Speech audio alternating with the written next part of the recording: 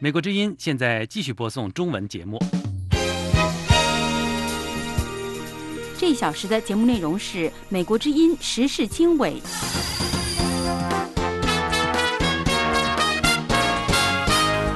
各位听众好，欢迎收听美国之音的时事经纬，我是文浩。今天是2019年9月23日星期一，美国东部时间早上6点，北京时间下午6点。本次节目的主要内容有：美国国务卿蓬佩奥敦促世界各国抵制中国遣返维吾尔人的要求。此外，蓬佩奥还就最近与伊朗的摩擦表示将致力避免与伊朗开战。台湾国防部长证实将向美国采购一批新型自走炮。联合国一份最新报告指出，全球变暖现象已经失控，2015到19年将成为有记录以来最热的5年。还有其他精彩内容，请继续收听。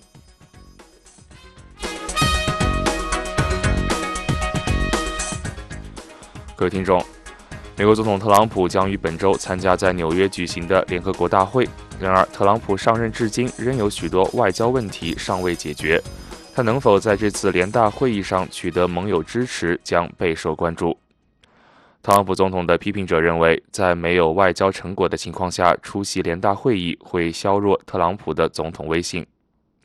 特朗普目前急需解决的外交挑战包括伊朗、朝鲜、阿富汗塔利班、以色列与巴勒斯坦等问题，以及许多贸易协定。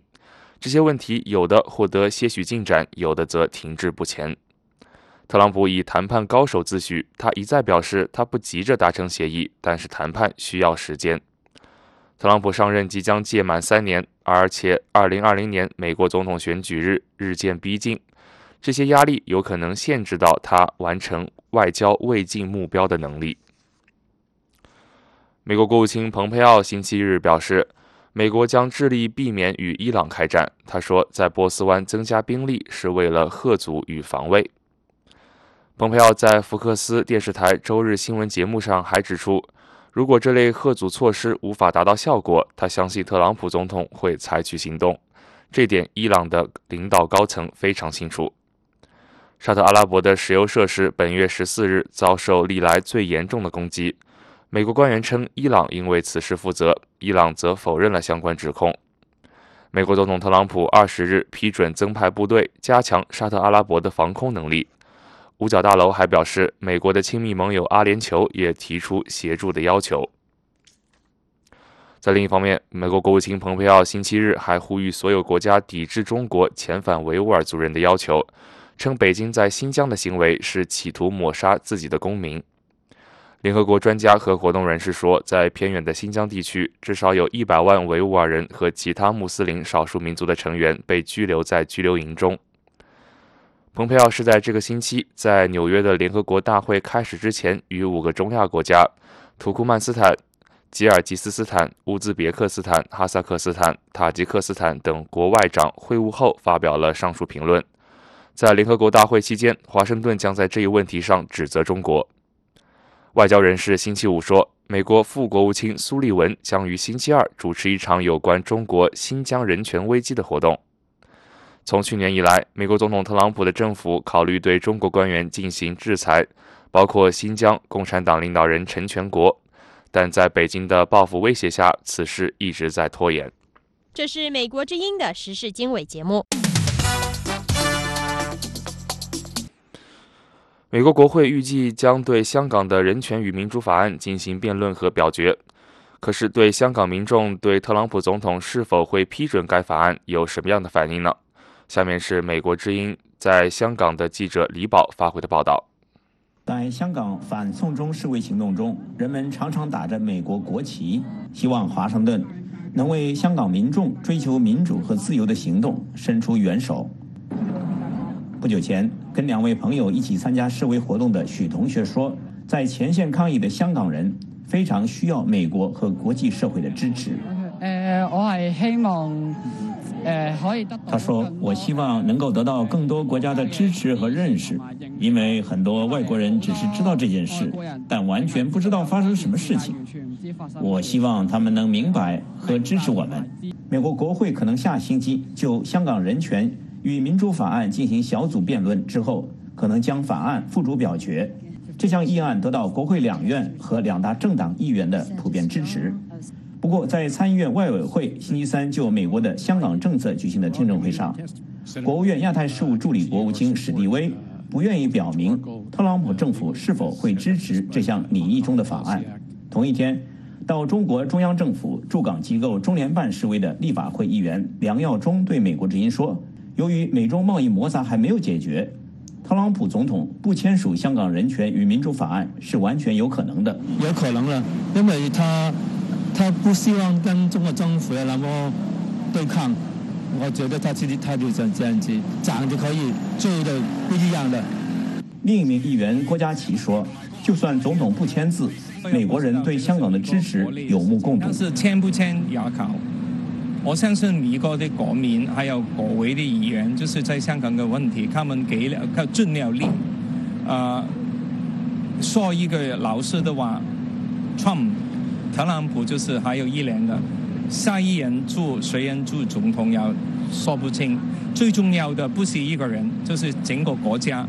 都支持香港的民主，这是最重要的。目前看来，香港反送中运动中的许多示威者依然看好美国会继续支持香港人为民主和自由的抗争。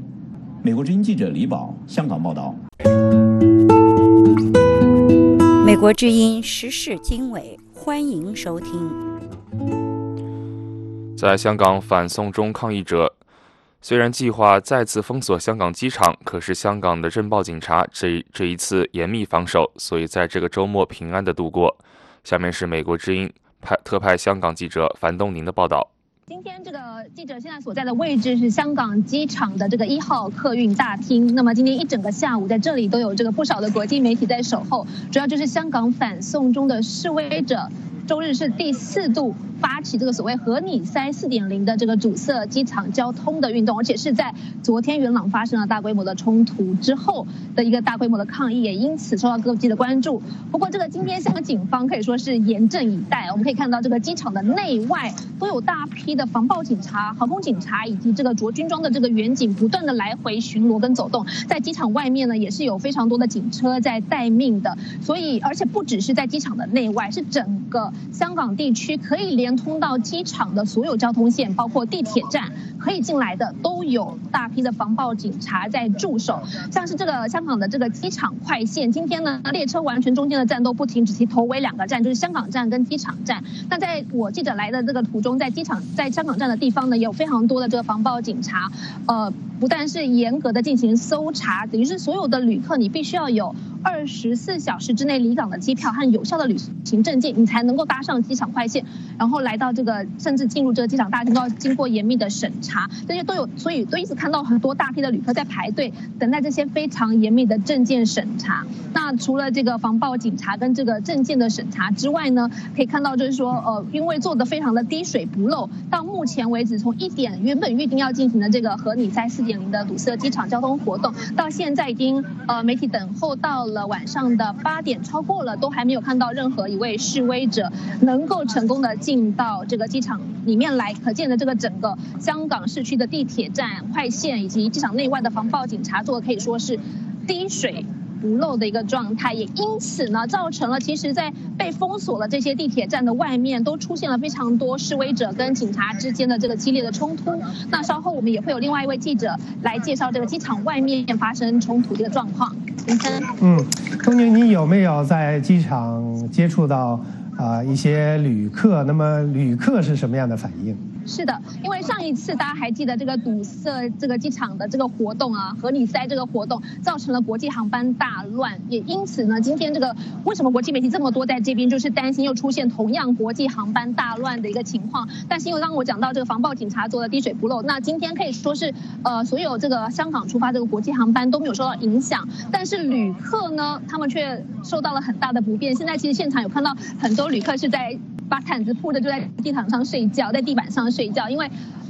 很多旅客都提早在10几个小时就来这边，因为担心可能会出现班机延误的一个状态。那我稍早也访问了一位这个香港市民，一个小姐的这个旅客，她说她是半夜12点的飞机，可是她下午3点多就到了这个机场，因为她担心可能会受到影响嘛。听听看这位香港市民的说法。其实我觉得争取那个民主是可以的，可是希望他们停一停，想一想，不利，我想不利，解决不了这个他们想要的，不利不是一个方案。我想他们真是想一想比较好。那除了这位市民之外呢，另外我们也访问了到一些外籍的这个旅客，其中包括了一名来自荷兰到香港洽公的一位旅客，他就持不同的看法。他认为说，跟这些示威者他们所要提出的这些民主自由的诉求来讲呢，他自己的但是搭机的时间被延误或者在机场时间拖长的话，他觉得这应该是可以理解和接受的。我们来听看这位荷兰旅客的说法。What they are standing for and what they are expressing, that's very, very important. And up to a certain point, I can understand that they are using means. 他们所捍卫和表达的都是很重要的，在某种程度上，他们采取的方式方法或许为公众带来不便，但是它就这样发生了，他们也没有别的选择。不过凡事要有个度，希望他们也明白，我们不希望类似天安门这样的事件重演。如果做得太过火的话，你懂我意思吧？我不想让类似的事件重演，这太可怕了。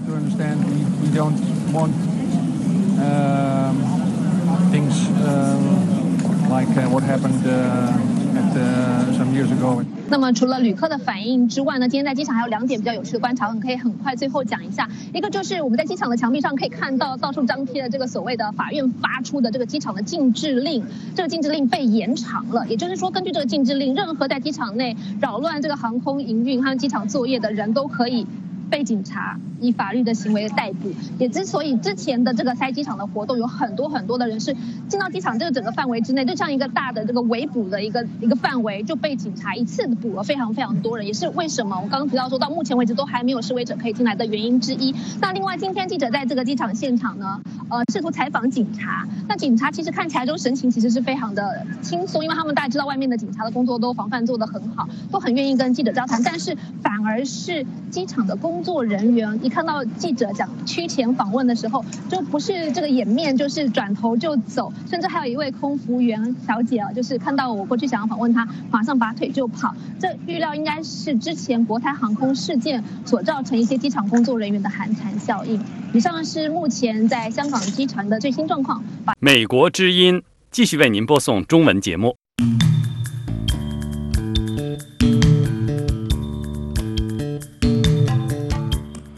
在香港反送中示威抗争的前线，是一群平均不满30岁的香港青年。他们巨大的反对声浪被认为是长期积累后的爆发。这群90后出生的年轻人为何如此愤怒？导致并助长这种愤怒的因素是什么？下面是美国之音的报道。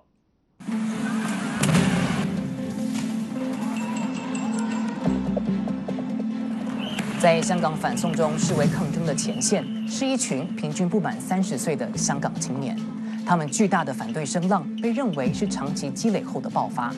这群90后出生的年轻人为何愤怒？导致并助长这种愤怒的因素是什么？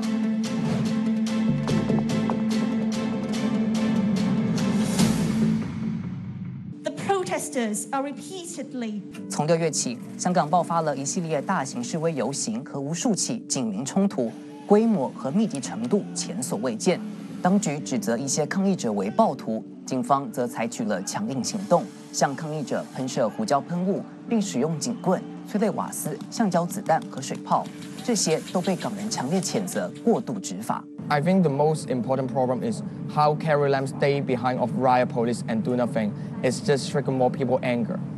3起决定性的冲突点燃香港青年的怒火。第一起是6月12日的武力清场，警方近距离向香港市民发射橡胶子弹和布袋弹。接着是7月21日元朗无差别袭击事件，几百名白衣人在地铁站追打民众和记者，警方被指袖手旁观。再来是8月31日，镇暴警察冲入港铁太子站车厢内，伤及无辜市民。警方称其执法属适当武力。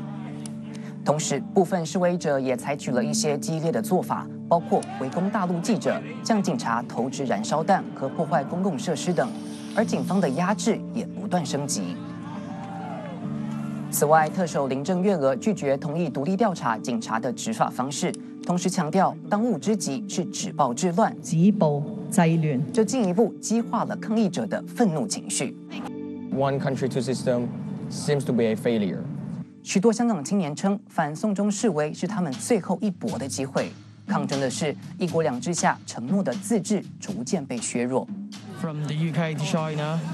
1984年，已故中共领导人邓小平明确强调，香港在实施一国两制下，其自由经济体和人民自由权利的地位50年不变。2014年6月，中国国务院发布白皮书，指在一国两制中，两制仅能从属于一国。特首人选必须爱国爱港，这是港人明确感受到中共将以全面管制取代港人自治态势的开端。此后，从2014年争取真普选的占领中环运动诉求无果，到铜锣湾书店股东数人被失踪，随后发现被中国当局拘押等事件，都挑动香港年轻一代对一国两制被侵蚀，以及在基本法保护下各项自由被破坏的担忧。而这股积累已久的愤怒，在今年以反送中条例为导火索的催化下全面爆发。尽管修例草案已被迫撤回，但是抗议者提出了更广泛的民主诉求。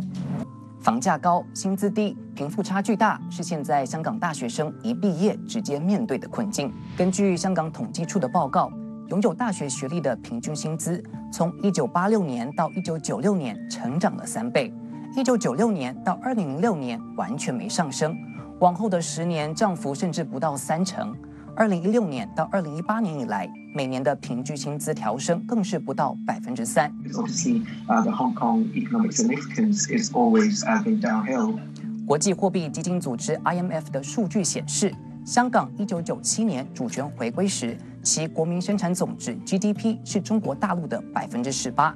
今年这个数字骤降至3%。根据 IMF 的预测，未来这个差距只会越来越大。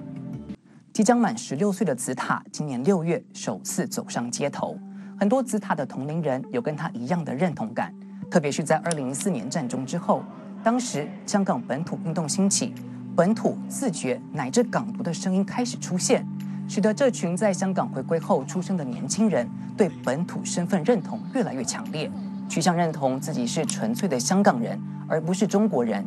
这与中国强调的爱国主义教育大相径庭。2012年，港府试图用德育与国民教育科灌输香港青年对中国的自豪感，激起反国教运动，反而强化了这一代人的自我认同。目前，香港青年的怒火没有趋向平息的迹象，局势接下来将如何发展？当局是否会向抗议者的诉求全面妥协，还是继续强硬打压？年轻的勇武派将坚持上街，还是最终遭到孤立和压制？北京最后会出兵镇压吗？根据路透社披露的林郑月娥的一段讲话录音，她在与一组工商界人士举行闭门会议时说，面对香港困局，她短期内看不到解决方案。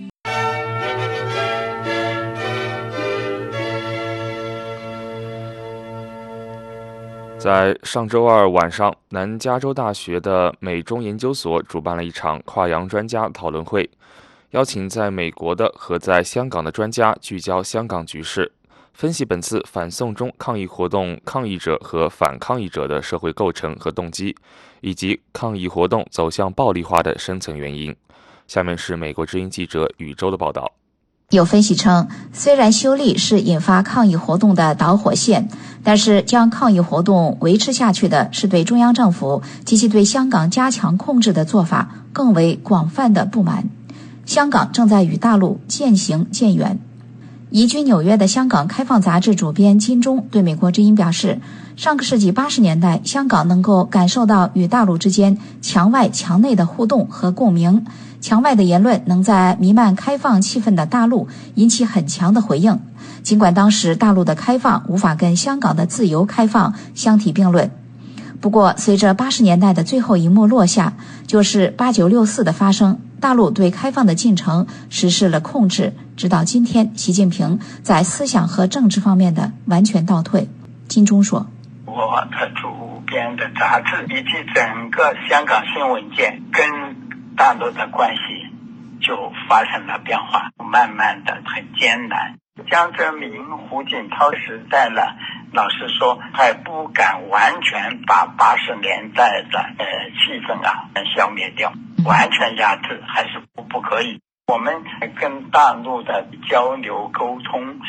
读者的来往都还有空间，但是最后来到习近平就算总账了，就全部封杀。纽约时报说，对于香港目前的局势，习近平不但没有化解和控制危机，反而一直帮助扩大中央政府与许多香港民众之间的政治鸿沟。不久前，中国国际经济交流中心总经济师陈文玲接待香港明天更好基金会代表团时说，香港回归22年了，人心没有回归，所以对香港要加强爱国主义教育，要对香港实行3去：去殖民文化，去特殊化，去美国化。特别不能允许香港挑战中央权威，绝对不能允许香港一些人对内地进行渗透性和破坏性活动等等。洛杉矶香港论坛发言人林查理对美国之音表示，香港人对中国的认同感每况愈下，相比上一代香港人对中国的认同，去中国化意识最强烈的恰恰就是香港主权移交之后成长起来的香港新一代，他们的口号就是让香港做自己的香港。林查理说，他们长大在中国的统治下，很清楚看到中国统治底下的香港的变化，看到他们在香港的机会已经慢慢的没有了。香港在中国统治下作为国际城市的机会慢慢的改变，认为香港的未来不是他们的，香港identity是慢慢会改变，所以他们觉得香港已经慢慢不是属于我们的。林查理还表示，中共打压香港传媒，香港人的声音无法全部传递出来，这也使得中共爱国教育下成长的新一代更加叛逆于中共。至于中共最忌惮的港独，林查理说，其实港独的声音本来很小，连香港人自己也都会忽略不计。这个声音之所以变得越来越大，是在中共官媒的批判声中被炒作，才提高了分贝。多年前从香港移居美国的洛杉矶视觉艺术家协会主席刘雅雅对美国之音表示，中国实际上在给自己制造一个巨大的麻烦。港独虽然在97年主权移交之前有过一些讨论，但是声音并不大，而且很快就消失了。刘雅雅说，中国对香港的侵蚀太厉害，而且对香港人施压太严重，以至于香港人不再感觉自己有个安全的未来。中国政府实在应该从另一个角度看问题，而不仅仅从自己想控制一切的角度看。他们必须承认，他们不能控制人们的思想，不能控制人们想自由表达的愿望。他们需要重新思考应该如何管理香港，不能用管理西藏和新疆的手法来管理香港。刘雅雅表示，而且中国外交部还说过，中英联合声明不再有效，这种不守信用的做法只能在未来失信于香港人。如果不重建自己的信誉，香港很难平静。刘雅雅指出，事实上中国政府需要突破思维定式，兑现承诺，允许香港实行真普选，这对现在的局势至关重要。现在的问题是，看起来中国政府不想突破思维定式，而总是因循守旧，总是倾向于认为可以通过武力、通过控制来达到目的。香港知名获奖作家严纯沟不久前在致香港警察公开信中说，香港的年轻人为什么冒死做一番抗争？他们真的是拿了外国的黑钱来卖命的吗？他们是不忍心看到香港沉沦下去，要用生命来维护一个让所有香港人都安身立命的老好香港。你认为香港的制度好，还是大陆的制度好？你希望未来的香港像今天的大陆，还是未来的大陆像今天的香港？少年时代从大陆移居香港的张一夫对美国之音表示，香港人的文化和意识形态和中国的中国大陆的人的意识形态是有蛮大的差异的。那问题是在从中国的角度来说，怎么去能够认识到这个差异。我们中国政府如果需要赢得香港人的心的话，首先他们做事情之前，首先要去询问一下香港人到底怎么想的，要去征求一下香港人的意见是什么。我觉得这些东西，其实这些流程还是应该要有。张一夫说，比方说在美国要修建一条高速公路，首先得举行听证会听取意见，像中共这样做出一个决定，然后告诉民众下一步就会执行，长期具有民主自由概念的香港人就不会去接受。香港大学民意研究计划去年公布的香港人身份调查显示，港人对香港人的身份认同指数显著升高，创下2008年以来新高。他们对中华人民共和国国民身份的认同指数则最低，排在了亚洲人和中国人之后。对此，香港浸会大学新闻系高级讲师吕炳全说，人们对于自己国家或者地方的认同，往往基于这个国家或者地方能否给予一份归属感。这份归属感不一定要建立在国家富庶或者强盛之上，而是国家能否给予一股道德的力量以及道义的感召。中共领导人试图用拳头及金钱来要求大家做中华人民共和国国民。反送中运动爆发不久时，香港一传媒创始人黎智英在撰文《纽约时报》时称，如果香港与北京的斗争取得成功，这有助于中国领导人认识到有必要通过世界的道德仰慕，而非枪杆子赢得权威。道德威信是最强大的武器。以上是美国之音记者宇宙从洛杉矶发来的报道。美国之音时事经纬，欢迎收听。各位听众，香港民众持续100多天的街头抗争备受国际社会瞩目之际，美国国会采取立法行动推进香港人权与民主法案，并邀请多位香港活动人士出席作证，并与国会重量级议员见面。北京方面上周再次严厉指责美国干涉中国内政。下面是美国之音驻北京记者叶斌的连线报道。叶斌，今天我们看到了这个香港的社运人士到美国国会作证，那么呢也跟包括美国这个众议院的议长佩洛西等人见面。那对此呢，北京方面有什么反应呢？是的，香港的事态呢仍在继续啊。对于北京来说，今年可能是一个多事之秋。北京呢将在10月1号举行盛大的庆祝活动。那么这个周末呢，在北京还有大范围的封路彩排。港府宣布10月1号的焰火晚会取消。昨天晚上的一场香港马会取消了一场赛事。支持北京的手拉手歌颂祖国的游行活动也取消了。这与北京70年大庆的气氛有所不同。美国国会本周举行了香港人权与民主法案的听证会，一些香港活动人士在听证会上发言，并且在美国展开游说活动。美国共和民主两党部分议员与黄之锋、何韵诗等活动人士呢召开了记者会，宣布国会下周将审议该法案。两党议员都表示支持。昨天，中国外交部发言人耿爽指责某些人挟洋自重，反中乱港。今天呢，耿爽再度表态，强调香港事务纯属中国内政，并指名道姓地要求美国国会呢停止推动审议涉港的议案。下面我们一起来听。佩洛西等美国政客仍然是非不分，公然举行记者会，威胁推动涉港议案，并同港独分裂分子进行接触，对香港事务说三道四，粗暴干涉中国内政。中方对此表示强烈不满和坚决的反对。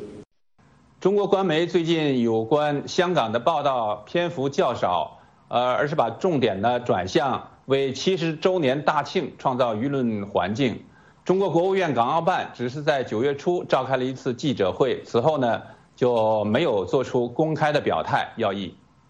是叶斌。另外一方面呢，我们知道这个香港的主权移交已经22年了，但是呢，尤其是近几年来，我们看到香港人与中国内地还有北京政府之间这种互不信任的情况越来越严重。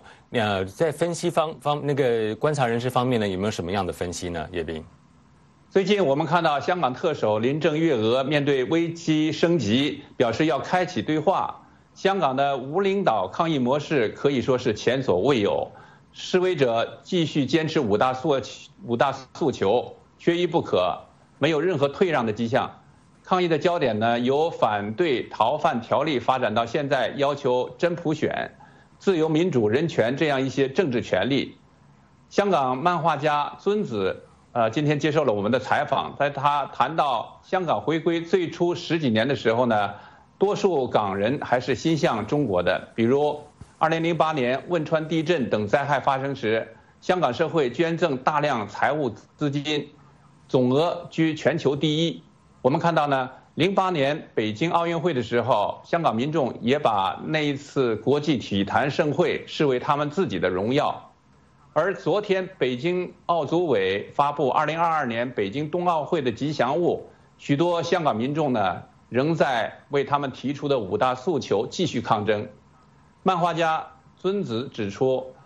北京近年来对香港政治和社会不断干预渗透，比如因为政治和言论表达的问题呢，剥夺了一些当选议员的立法议政资格，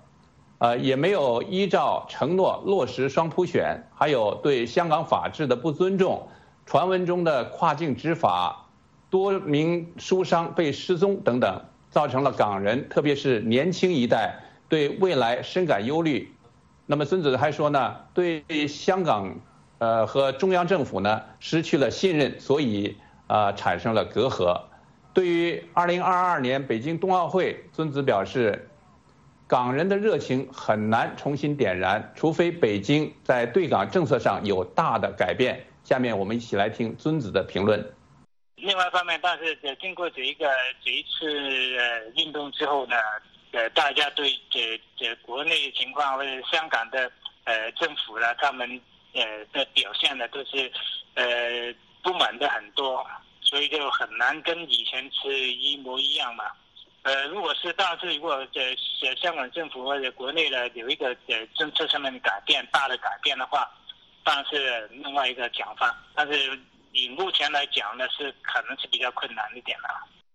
关于双普选问题，此前中国国务院港澳办认为，普选必须按照北京设计的模式进行。而今天中国官媒报道又说，香港特区政府称中英联合声明没有规定双普选。香港特区政府发言人称，中英联合声明中的一些条文与双普选无关。这里是美国之音的中文节目。台湾国防部长严德发星期一在立法院接受质询，表示将向美国购买 M109A6 帕拉丁型自走炮。他说，这款武器符合台湾防卫作战需求，变换速度快，威力大，将能进一步提升战力。台湾不久前才向美国采购了108辆 M1A2 型战车，随后也传出将继续争取购买100多辆的 M109A6 自走炮，金额大约10亿美元，预计2032年落实。台湾目前的火炮主力已经服役21年，而历史最久的 M114 牵引炮更是已经服役了68年。M109A6 自走炮的性能非常优越，最大射程可达3万公尺，从接获命令完成射击准备到发射不需要1分钟的时间。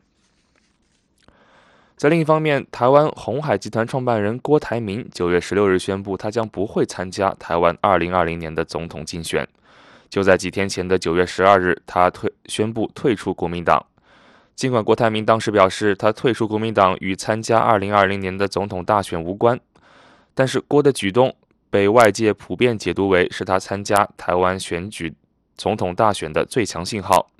如今郭台铭正式出局，对台湾的总统大选选情会带来什么样的影响？郭台铭退选后，台湾蓝绿阵营之外的第三股力量是否还有出头机会？郭台铭出局是否意味着明年台湾大选仍然是蓝绿对决？针对这些问题，美国之音的海峡论坛请来了旅美时评人蔡德良和前民进党中国事务部主任严建发。对此，蔡德良说，台湾外交不可完全依赖美国。台北必须要考量，不能再以一贯的思维，因为一贯的思维目前已经证明无效了，不能阻止邦交国继续流失，不能阻止他们为了这个经济上的理由，为了这个国家利益的理由，继续与北京建立关系。尤其目前这次可以看到，所罗门群岛是以很慎重的方式来处理这个事情，它有100日的这个 review， 对不对啊？这个它是有100天的时间，让全国各界能够来了解说，到底跟北京建交好，还是跟台北建交好？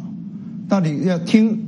美国的压力也好，要不要听这个邻居一大国澳洲的压力，来把这个事情就是确定还是留在这个跟台北的关系。所以现在他们在经过100天的辩论以后，跟这个处理以后，了解到说，为他们自己国家的利益，他们必须要跟北京建交，而不能接受华盛顿或者是澳洲的个压力。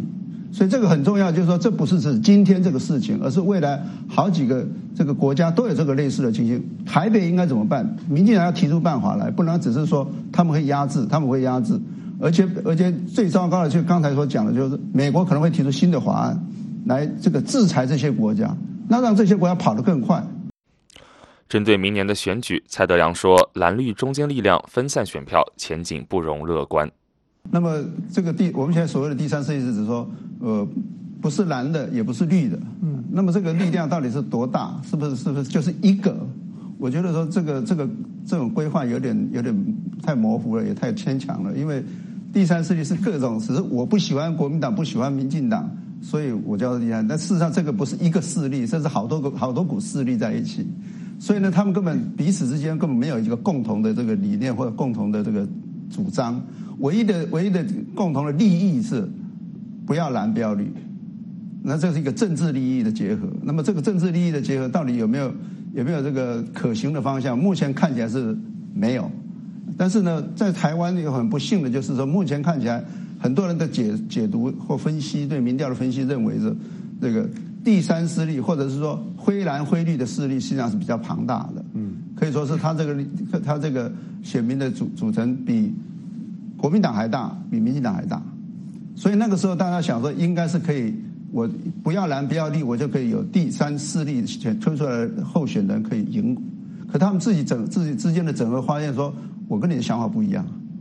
我跟连这个怎么去选都不知道，怎么就一起说我提出个政见是什么，那没有办法。那因此呢，我们从而回到您第一个问题，说民调的结果是选票的流向是什么样？那产生一个就是说，我既不喜欢国民党，也不喜欢这个民进党，那到时候选举呢，我最大的可能是我不投票。严建发表示，台湾与所罗门断交，让蔡英文捡到了枪。当北京这样做以后，会让更多本来对蔡英文也许有批判的绿的，或者这个浅绿或者比较浅蓝，他可能觉得说，这根本是北京无理的对待嘛。那今年年初1月2号，习近平提出这个所谓的一国两制台湾方案，显然香港的例子告诉我们，不用太多辩论，一国两制是基本上是已经是不会被接受的。那这个时候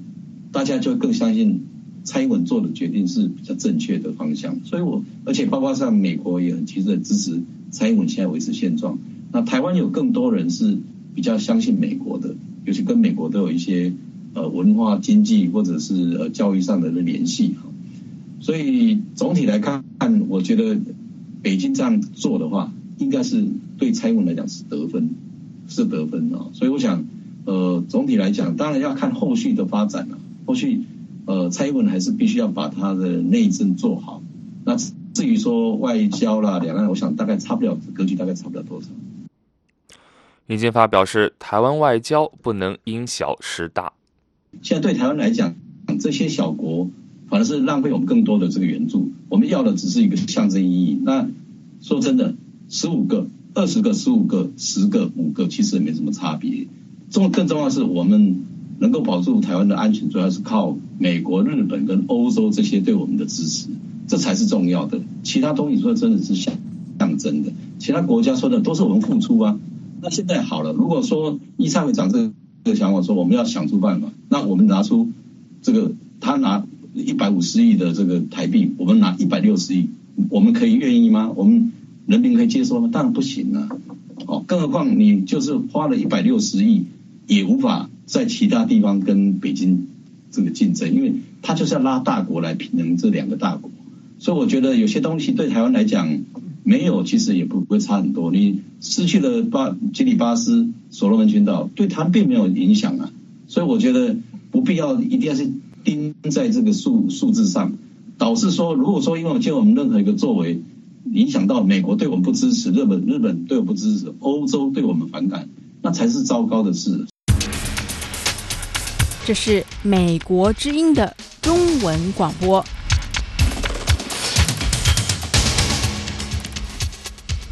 美国之音的时事经纬正在直播。中国官方日前证实，联邦快递的一名美籍飞行员9月12日在广州机场遭到拘捕，随后被保释，保释期间禁止离境。这是这家美国快递物流企业今年在中国发生的一系列新闻事件中首次有美籍雇员被捕。下面是美国之音驻北京记者叶斌的报道。中国外交部发言人耿爽周五在例行记者会上表示，广州白云机场海关在一美籍乘客行李中查获疑似气枪弹一盒，白云机场海关以涉嫌走私武器弹药罪对该名乘客采取拘传、取保候审强制措施。根据我们从有关方面得到的信息，9月12日上午，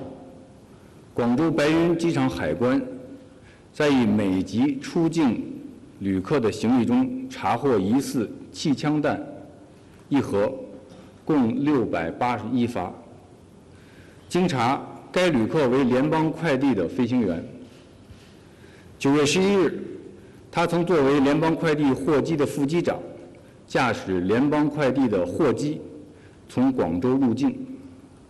12日，拟乘坐航班由广州离境前往香港。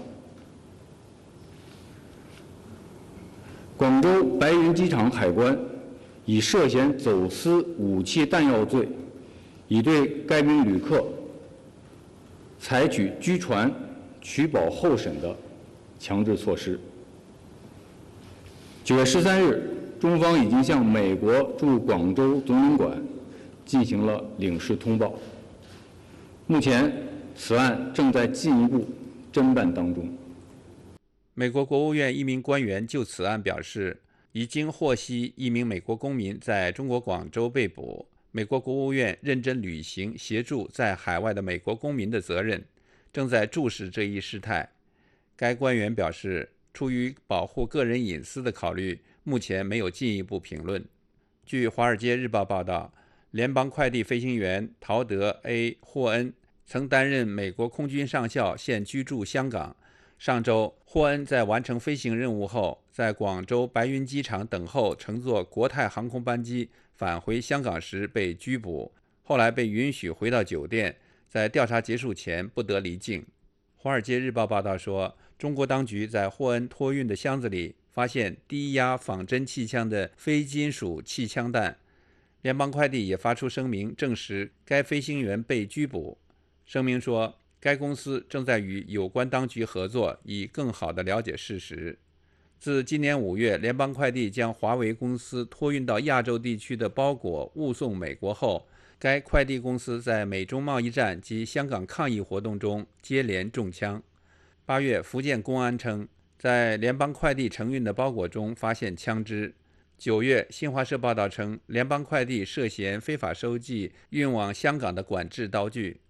中国商务部多次表示，正在制定不可靠实体清单制度。分析认为，一旦该制度开始实施，联邦快递极有可能被列入清单。香港目前正发生持续了100多天的抗议运动，时有暴力发生。中国当局在出入香港的大陆口岸加强了搜查。霍恩被拘捕前搭乘的国泰航空也被卷入风潮。先是中国官方指责国泰纵容抗议者，国泰高层被迫改组，随后是抗议者谴责国泰配合当局打压民主运动参与者。美国之音叶冰北京报道。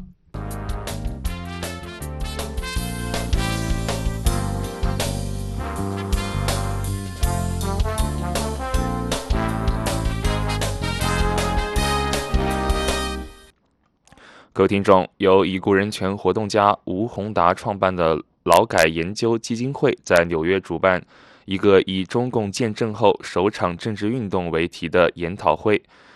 上周星期四、星期五2天在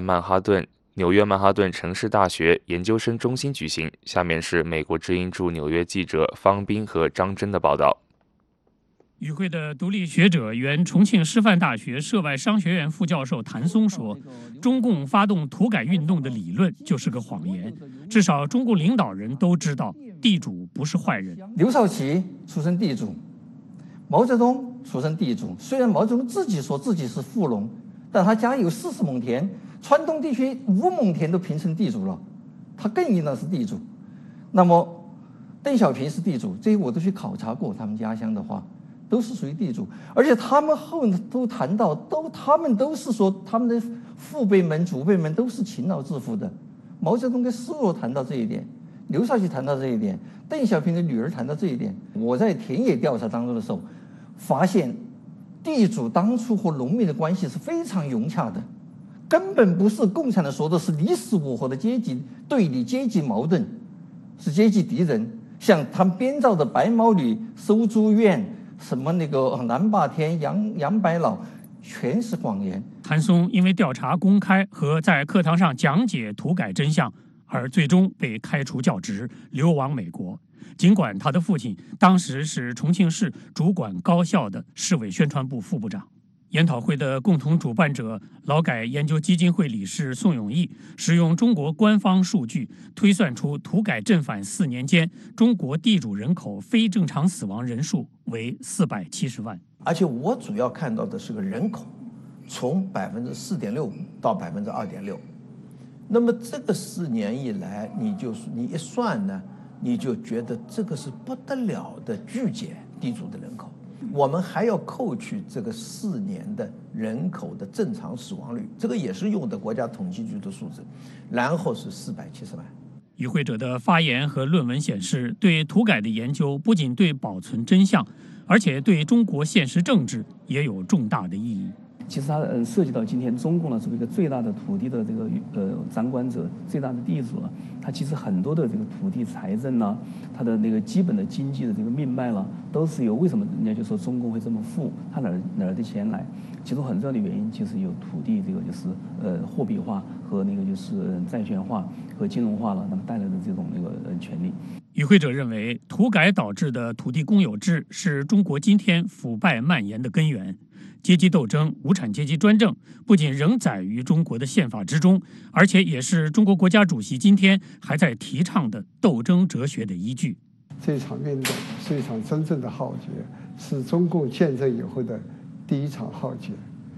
中共以后随之而来搞的一系列政治运动，都和这场土地改革有关。美国之音方斌、张真，纽约报道。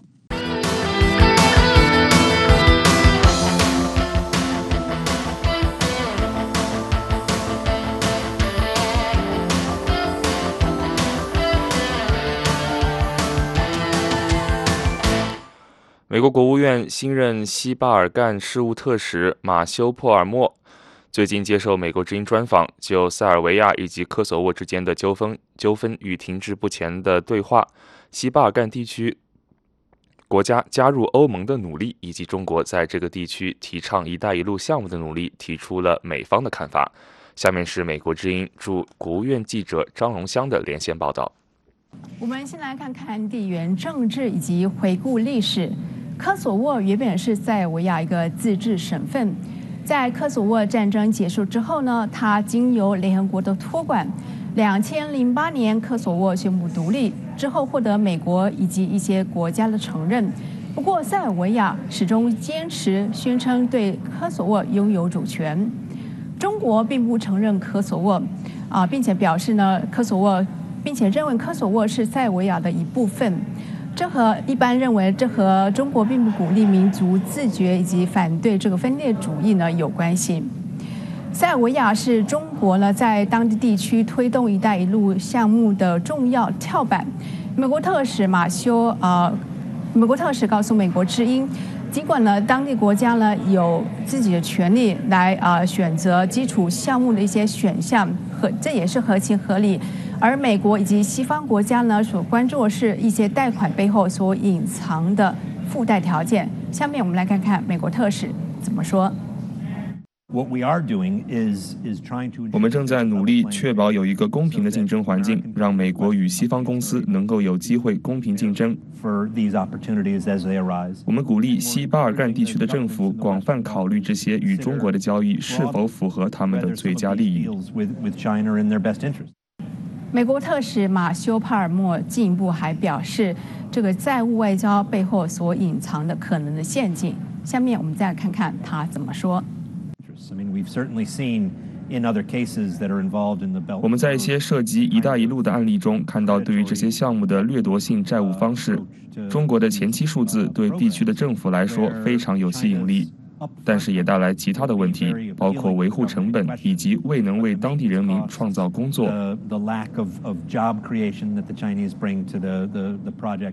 最重要的是，影响这些国家维持其所获资本货物能力的债务，实际上会产生长期成本，这是他们没有仔细考虑的后果。另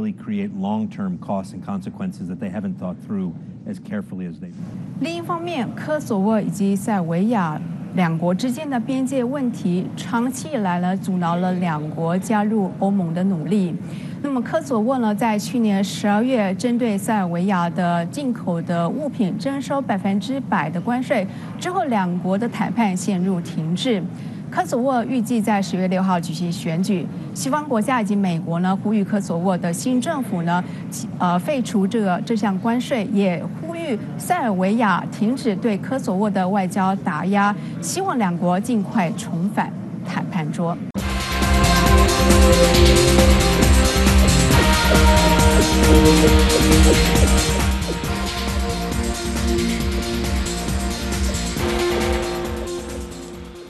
各位听众，由香港逃犯条例修订案引发的抗争，自从6月初开始，在香港已经进行了长达3个月的时间，并且完全没有平息的迹象。对此，美国之音已经派遣了多名记者到香港进行实地报道。我们的广播节目也在每周末早上6点到8点，会在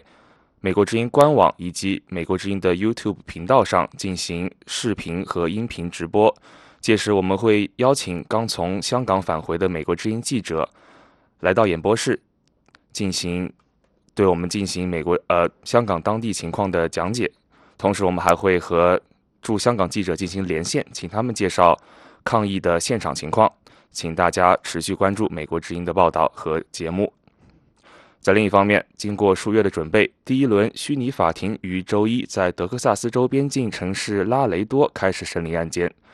这些移民从墨西哥越过边境，透过视频跟法官简短会面，然后这些寻求庇护者返回墨西哥，而他们的案件将通过美国的法律体系进行审理。虚拟法庭是国土安全部根据所谓的移民保护协议制定的新规则的一部分。下面是美国之音记者门多萨的报道。这是第一批出现在德克萨斯州边境城市拉雷多虚拟法庭的移民。根据美国国土安全部的新规定，一些寻求庇护的人必须越过边境，通过视频面见美国法官，然后返回墨西哥，等待他们的下一次预约。移民们表示，这是一个漫长的过程。10月16日，我们将再次上庭。现在我们只能等着看他们告诉我们什么，没别的事情干，只是等待。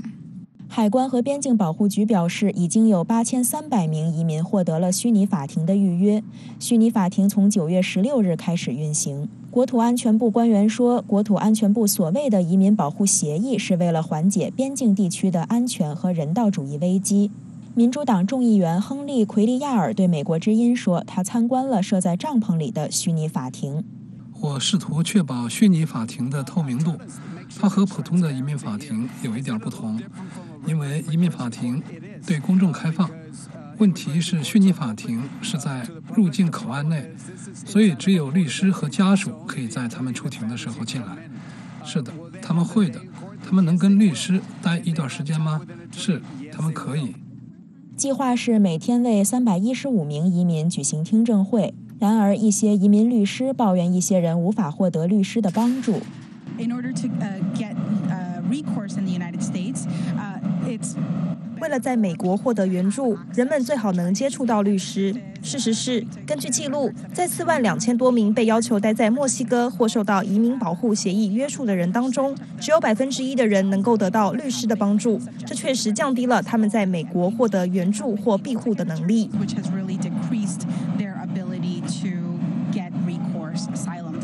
洪都拉斯移民蕾拉·阿马多尔和他7岁的儿子目前住在墨西哥蒙特雷，等待他们的案件通过移民系统的审理。他说，在等待的过程中，他依靠自己的信仰。我抱最好的希望，不管上帝希望怎样。美国之音记者问阿马多尔是否有律师。我不知道，但我想他们会给我一个。这些虚拟法庭预计将在未来18个月内审理案件。美国之音门多萨德克萨斯州报道。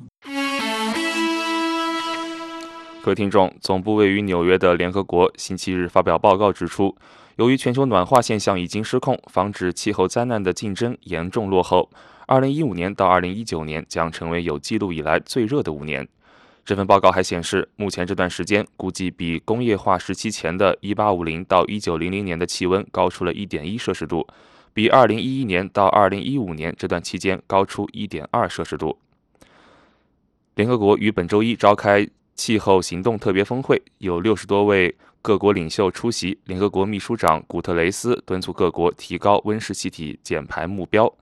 峰会前夕，全球87家跨国大企业承诺削减温室气体排放，部分企业承诺2050年做到0排放，希望能促使人们对气候变化加快采取行动。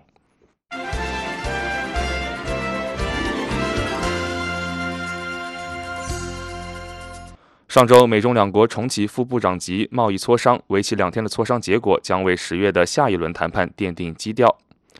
这2个月，美国和中国双方突然忽视善意，那么这是否意味着下一轮谈判可能出现转机呢？以下是维吉尼亚大学商学院教授陈朝辉博士的分析。是陈教授，首先我的问题是，您对这一轮的磋商以及10月份的下一轮谈判有怎么样的预期？因为这一轮的磋商呢，是经过了各种风风雨雨了。当然了，就是我们也看到，实际上是这个贸易战是不断升级的。现在大家呢，终于能够坐下来好好谈，而且的话也有之前也释放，就像你说的，也释放了各种善意了。所以说的话呢，我对下一轮就是中美10月份这个谈判呢，还是比较乐观的。我认为达成一个就是小的协议的可能性呢，也还是挺大的。那像您刚才说的，两国就是已经是互视善意了，但是在美国方面，貌似也有一些比较强硬的声音。就比如说，在周4，商务部长罗斯在采访中就表示说，中国需要做的远远不止购买美国的一些大豆而已，并且也有消息指说，美国期望在10月的谈判中可以谈到中国的结构性改革的问题。您认为中国是不是有可能在这些问题上达成妥协？这个呢，就是美国的一贯立场。美国的对中国政府的那个立场是一贯的，就说是购买大豆、购买农产品只是其中的一项。就像你说的，就是结构性问题，就是对知识产权的保护问题，还有就是对国企的补贴和支持的这个问题呢，是他们最需要的，也就是谈判的可以说是就是造成僵局的一个最大的原因。但是的话呢，现在来看呢，就是说你要是说是一下把这些问题全部解决就是让中国政府就是答应这些要求的可能性呢，这种可能性是很小的。所以说的话，我认为现在双方呢都认为，就是我们就是路一步步的走，饭一口一口的吃。我们先把一个相对小的协议达成，就比方说就是中国呢就是购买美国的农产品，包括大豆了，但是美国呢就是可以减缓对中国关税的加征，甚至是话可以降低一点关税。这样的话，这种小范围的这种agreement 就是协议能够达成就是在10月份达成这样的协议的可能性呢，也还是有的。那么您刚才也说10月份有可能会达成一个小的协议哈。我们知道现在这个在农产品方面，美国农民是受到直接的影响，而特朗普政府在明年的大选中也需要美国农民的选票，并且这个对美国的农产品比如说猪肉和大豆加征关税，也伤害到中国的物价。那么您